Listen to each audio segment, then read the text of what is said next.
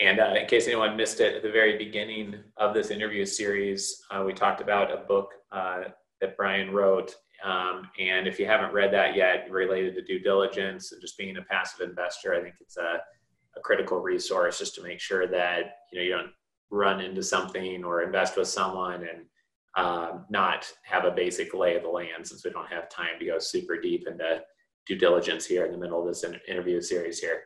How does a passive investor get started in multifamily investing? What would be your recommendation for putting their toe in the water? Well, my first recommendation is to get educated. So I guess if that's a shameless plug for the book, read the book sure. Because it will tell you how to do your due diligence on sponsors and on their offerings. But really, it's to get educated, and the more you know about real estate, then the better positioned you are to evaluate what the sponsor is showing you to ensure that their assumptions are reasonable, that the business plan makes sense, and that they're not fluffing the numbers. I mean, those are the big things that really come back to bite you oftentimes in a passive real estate investment.